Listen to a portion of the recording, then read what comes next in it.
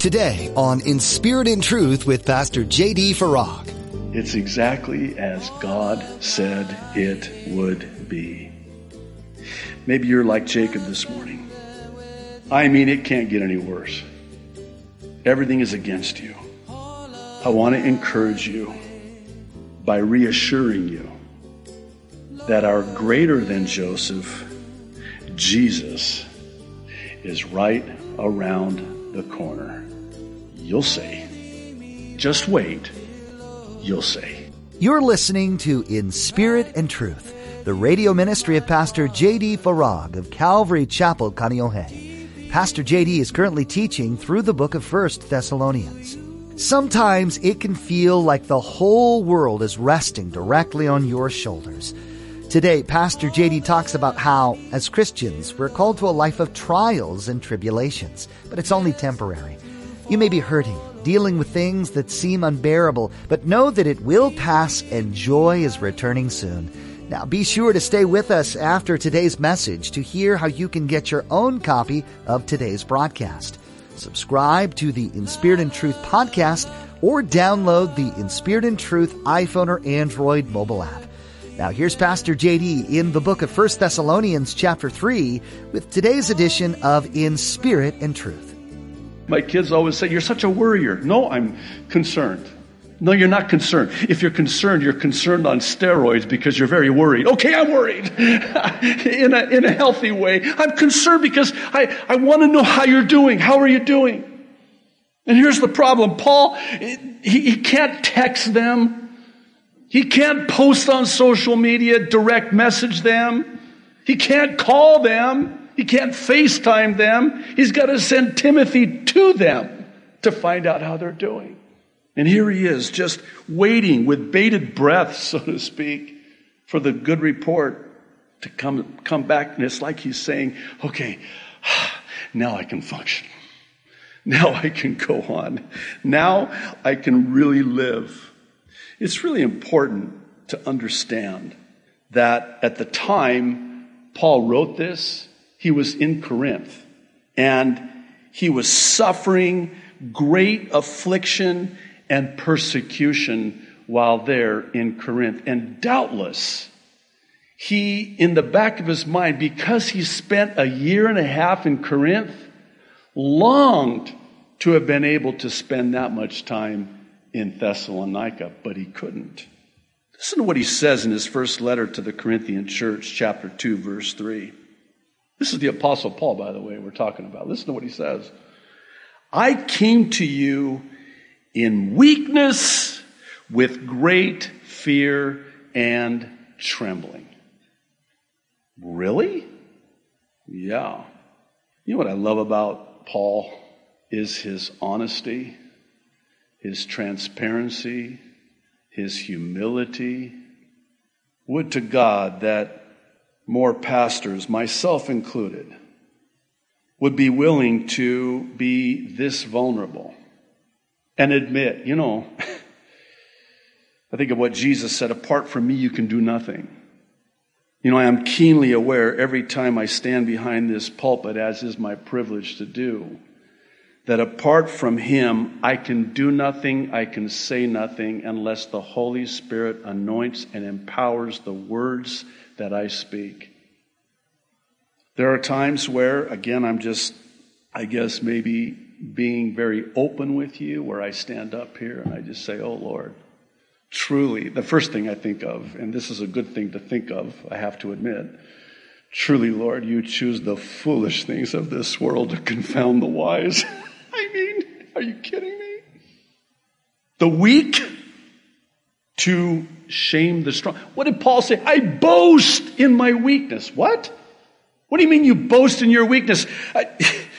What is it about us, especially as pastors? And again, I'm just maybe speaking for myself. What is it about us that we get up here and we don't want to show any weakness?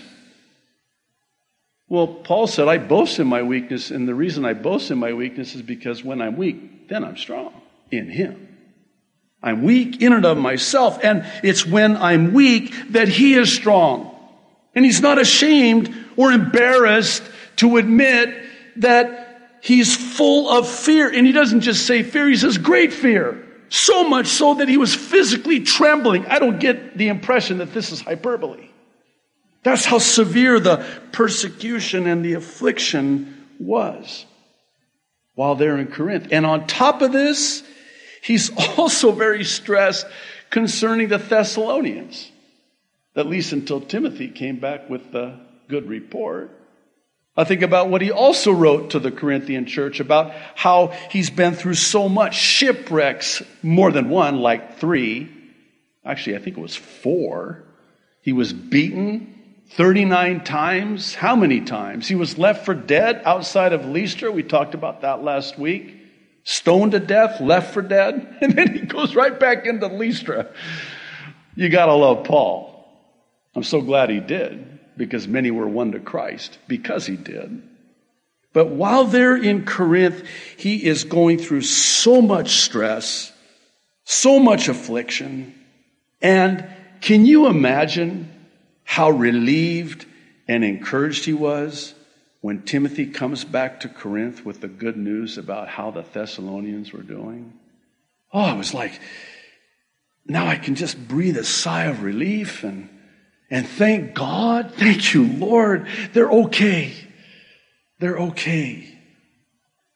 All that to say, if you're distressed and discouraged, I want to encourage you. Keep pressing on. Never give up. Encouragement is just around the corner, and so is joy. And that's our second one. In verses 9 through 11, Paul is just overjoyed and cannot thank God enough for them in return for all the joy in the presence of God because of them. So much so, he tells them that he's earnestly praying night and day. The reason why it says night and day is because the Jewish day starts with the night first and then the day, not day and night. He's praying night and day for God to make a way that he can come and supply what they lacked. What do you mean what they lacked? Oh, these are very young believers in the Lord. And you got to know that Paul is just anguishing because, man, I should have stayed there longer. Maybe I should have gone back in after they ran me out of town like I did in Lystra. Maybe I should have gone back and spent more time with them and supplied them what they lacked, which is spiritual maturity in their walk with the Lord. I think of John in his 3rd epistle, verse 4. He says, I have no greater joy than to hear that my children are walking in the truth. Like John, Paul's joy returned knowing that they were steadfast in their faith, walking in the truth. You know, one of the most important truths that I'm learning in my walk with the Lord is that when you're going through a difficult time and adversity strikes and the trial is hard and you're very discouraged and prone to give way to despair, that the enemy is right there. And he's saying things like this. This is how it ends. You're not going to get through this one. This is really bad. And we agree with him. I'm like, I know, yeah, it is really bad. This is really bad. I know. Yeah, it's really bad. You'll never know joy on the other side of this. You'll never be happy again. This is your lot for the rest of your life. Deal with it. It's your new normal. And you believe that. You believe that. I'm learning that I have this propensity to listen more to the lies of the enemy than I do the truth of God's word. I'm more susceptible to believe and be deceived by the lies of the enemy because he's so convincing. He's the father of lies.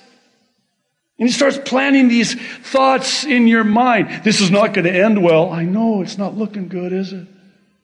And by the way, every time you pray, it's like it gets worse. You ever had that happen before?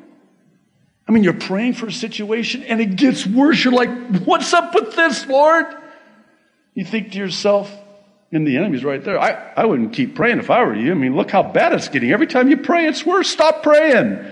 Like, what's that going to do? Like, the Lord's like, okay, I'm sorry. You can start praying again. I won't make it worse anymore. No, just, keep praying. No. That's a lie.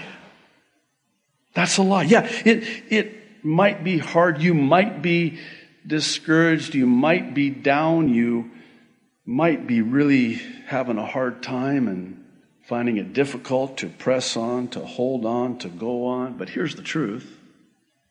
When you just don't think you can take it anymore, take heart, because joy is coming. Let me say it this way. Joy is returning. It doesn't seem like it. It certainly doesn't feel like it. But listen to what the psalmist says in Psalm 30, the second part of verse 5. I love this. Weeping may endure for a night, but joy comes in the morning.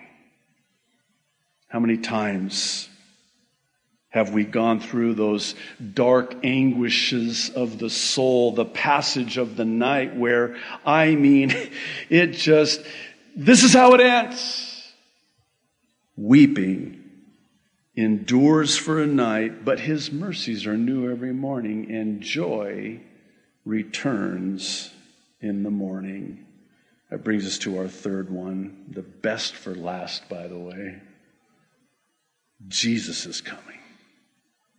Here at the end of the chapter, in verses 12 and 13, Paul prays that the Lord will make their love increase and overflow for each other and everyone else.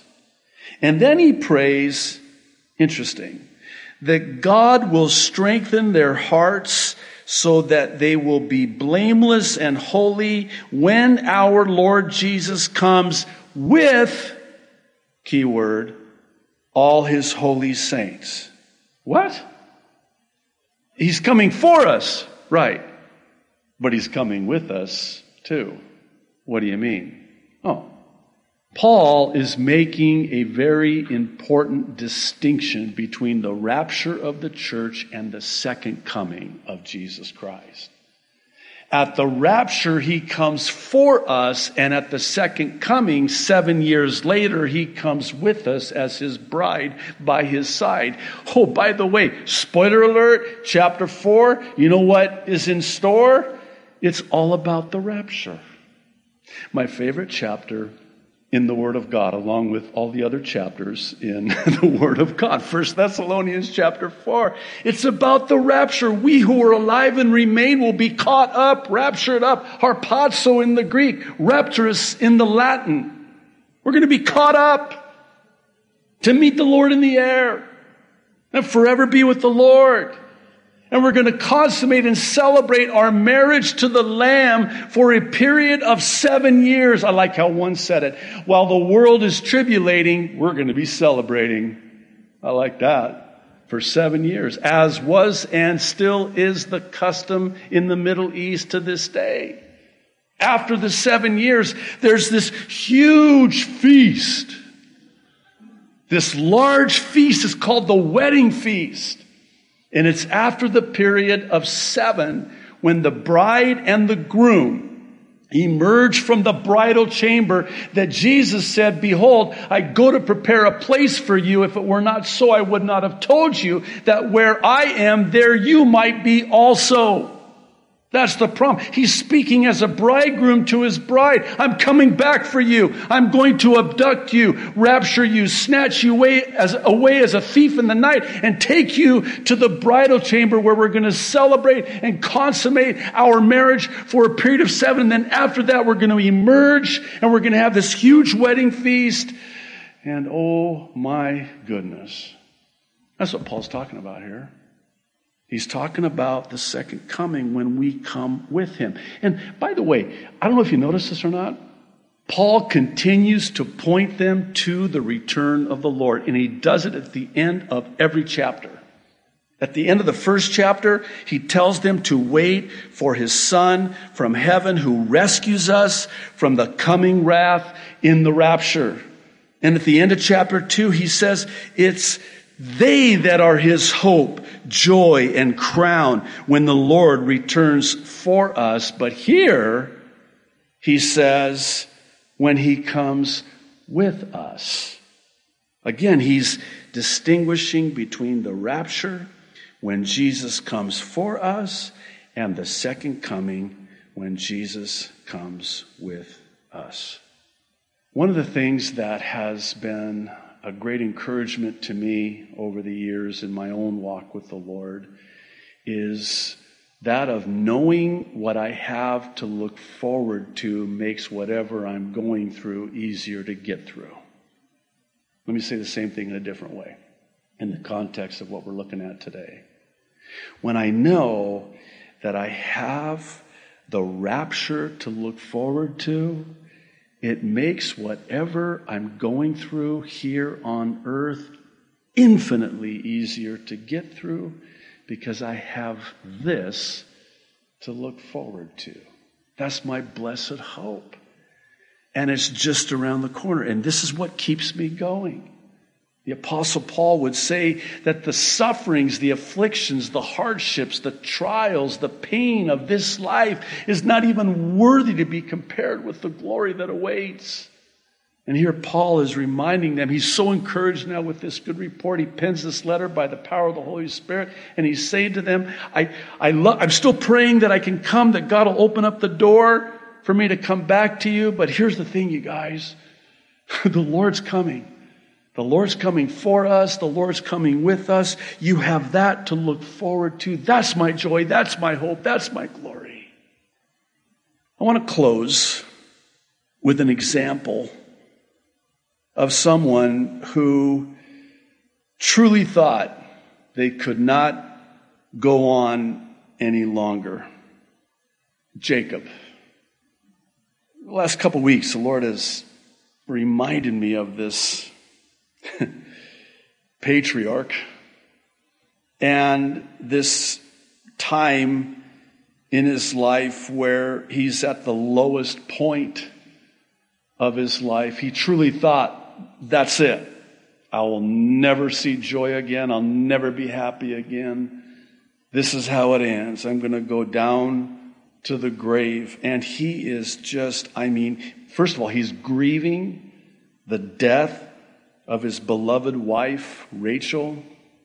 And for years, he's believed that his beloved son, Joseph, was dead. And if this weren't bad enough, they're in the midst of a famine, and his sons have just returned from Egypt. And now, in addition to Joseph and Simeon, they want to take Benjamin back. And he thinks, I'm going to lose Benjamin too. I can't take this. I can't go on. Listen to what he says. It's recorded in Genesis 42, verse 36. Their father Jacob said to them, the sons, the other brothers, you have deprived me of my children. Joseph is no more, and Simeon is no more, and now you want to take Benjamin.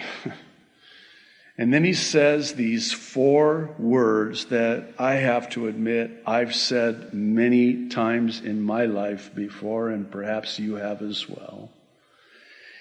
Everything is against me. This is bad. It's like, this can't get any worse, and then it does. When I lost Joseph, I thought, it can't be any worse. And now Benjamin, you have to understand that Benjamin and Joseph were from Rachel. The other 10 were from Leah. You remember the whole Jacob story, right? About working 7 years, and then his father-in-law deceived him. And he ended up having to marry Leah first, and then work for another 7 years for Rachel. And then here Leah is getting pregnant every time Jacob walks pastor for dinner. And here's poor Rachel. That was a little bit silly, but I think you get the point. And here's Rachel, and she is barren and can't, and to make matters worse, these are sisters, by the way. Leah's kind of like rubbing her face in it. I'm pregnant again. Rachel's like, what is going on? Finally, she has 2 sons, Benjamin and Joseph. And wouldn't you know it, this is a great study for fathers, by the way, to look at the fathers in the Bible and how they parented as fathers. I think of David, not a very good father. I think about Jacob. He favored. That's a very bad thing to do, is to favor one of your children over another. But anyway, that's another sermon for another time. But he truly favored Joseph, and that's why his brothers were jealous of him, because he entrusted Joseph, gave him this coat. We call it of many colors. It was really with many compartments because he had many responsibilities. Everything is against me. I mean, it can't get any worse. After he says this, he says, I'm just going to go down to the grave. Oh, Jacob, if you only knew what was just around the corner for you. He has no idea. I mean, he's thinking, that's it. It's over. It's over. My life is over. And what he doesn't realize is that his life is about to change in ways that he could have never imagined. He's just around the corner from seeing his beloved son, Joseph, who he thought was dead all these years, who is now the most powerful man in the world, save Pharaoh. And it's really quite fascinating when they get to Egypt, and I mean, this is Joseph's family. Forget red carpet, gold. I mean, the royal treatment. Could you imagine going from everything is against me to what? Joseph's alive? He's the most powerful God. Oh, I remember when he was a young little whippersnapper, and his mom and I got mad at him because he had this dream that all of us were going to bow down to him. Guess what, Dad? It's exactly as God said it would be. Maybe you're like Jacob this morning. I mean, it can't get any worse. Everything is against you. I want to encourage you by reassuring you that our greater than Joseph, Jesus, is right around the corner. You'll see. Just wait. You'll see. Thanks for joining Pastor JD today on In Spirit and Truth. We know that this time in our nation is uncertain, but one thing remains steadfast. God is in control. We encourage you to spend time during this season in the Word, in prayer, and in the presence of God. As with many churches across our nation, Calvary Chapel Kaneohe is holding services online only. We would still love to worship with you virtually, so please join Pastor JD at inspiritandtruthradio.com. You can subscribe to our YouTube channel as well to be notified when each week's service is made available. Pastor JD will continue to share his Mideast prophecy updates as well. In these, Pastor JD takes a critical look at the news and events happening around the globe and compares them with prophecies found in the Bible, sharing God's views on what's taking place. You'll find these on YouTube or on our website. Again, that's inspiritandtruthradio.com.